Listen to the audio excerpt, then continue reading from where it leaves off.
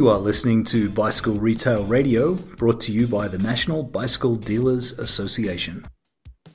Welcome to the Friday Flex version of Bicycle Retail Radio, produced by the National Bicycle Dealers Association. These weekly pointed digests are inspirational and offer actionable insights that you can implement today to take your bicycle retail business to the next level. This is Heather Mason, NBDA President. Specialty bicycle retailers, that's you. You are the heart of the cycling industry. And since 1946, the NBDA has existed to strengthen your business through education, research, communication, and advocacy. We hope you're enjoying the work we are doing. The NBDA is a nonprofit supported by the membership of participating retailers and industry partners. Thank you for your membership. If you're not already a member, you can learn more and join online at nbda.com. Today's flex, close to my heart. This is something we've been talking about with our P2 profitability program retailer members. We're talking about how to increase your store's average transaction value. We'll shorten that up and say ATV, average transaction value. All right, so that's every sale that's rung out at your register. How do we get that number to go higher? How do we get that average transaction value number higher?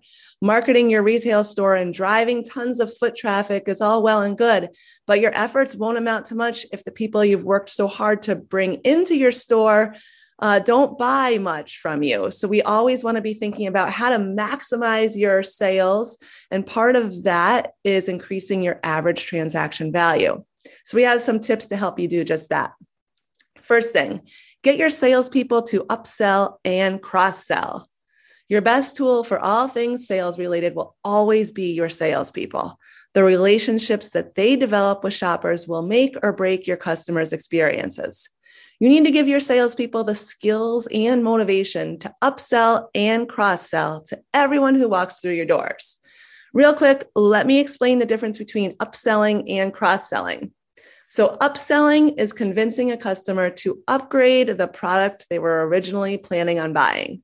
So for instance, if a customer comes in to buy the cheapest bicycle in your store, upselling would be convincing them that buying a more expensive but better quality bicycle is in their best interest. And cross-selling is adding a separate, though typically related product to a sale. An example of this would be if a customer goes into a store to buy a tube and your associate convinces them to buy a pump as well. So both upselling and cross-selling utilize the same general skills from a salesperson, the ability to understand what a customer both wants and needs, and then educating them on your solutions. Ultimately, your associate's goal shouldn't be make more money for the store, but rather provide more value. That goal will give them the empathy to suggest the right products to your customers, as well as create happy and loyal customers. In the case of the bicycle, for instance, a sales associate may hear, I need to get the cheapest bicycle you have. I may not ride much. I'm not sure if I'm going to like it, and I don't want to spend too much. And your sales associate, they can step in and say, I totally understand.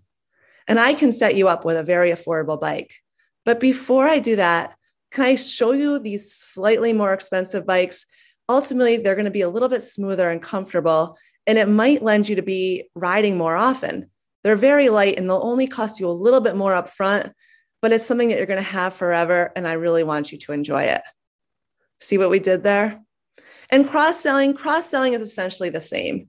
The associate just cross-sells to fully solve a want or need. And it's important to understand that you as the store owner or manager, you can motivate your employees to make sure they're cross or upselling with every purchase in a number of ways. A good thing is first let them know what your goals are. And you can set a unit per transaction or dollar per transaction goal for each one of your employees. You can set these up monthly, weekly, or even daily as shift goals. And most point of sale systems these days will allow you to easily track and set those goals. And then provide extra motivation by doing like maybe a bonus, or you could even run a contest to encourage everyone on your staff to temporarily meet a goal. Another way to increase your average transaction value, ATV, is use merchandising to your advantage. So the way you lay out your merchandise in your store can have a significant effect on purchase value. It can even do some of that cross-selling for you. And there's ways you can do this. So at the checkout, this is a great spot to display impulse purchases. So things that are going to excite your customers, maybe a great value, nutrition items, anything like that would be a final like add-on grab on sale, put it right there. And it's something that also should excite your employees so they can talk about it when your customers at the cash and wrap. Another thing, if you offer gift cards, go ahead and display them near the register. We want people to know that you sell them, get a nice little stand and keep them top of mind. Another way you can use merchandising to your advantage to increase your purchase value is to pair items that sell well together throughout the store. So go ahead, set up a display featuring a helmet, a jersey, a water bottle, gloves that all match, that look well together. You can maybe set up a display. Here's what you need to fix a flat, and you could showcase a pump, tire levers, CO2, tube, saddlebag. Create the story, create the vision, create the image for your customers so they can see everything they're going to need, and that will entice people for those add-on sales. Increasing purchase values may take a little work, but once you get the ball rolling, you'll start seeing results. You should always think about how to maximize your sales, and part of that is by increasing your average transaction value. Hopefully this flex brings you closer to doing just that. You got this. The NBDA, we extend our thanks to our membership base. Membership to the NBDA is open to retailers, industry suppliers, brands, advocacy groups, organizations, individuals. There are so many resources for our member. If you're not already a member of the NBDA, do so today at nbda.com. If you'd like to support our podcast, don't forget to subscribe and go right now and leave a review. Please. Weekly, we record 2 episodes a week. It's a lot of time, a lot of effort. We appreciate your reviews. We love seeing them pop up. Do me a favor right now, leave a review. Thank you for listening. Now go be great. This has been Bicycle Retail Radio by the National Bicycle Dealers Association. For more information on membership and member benefits, join us at nbda.com.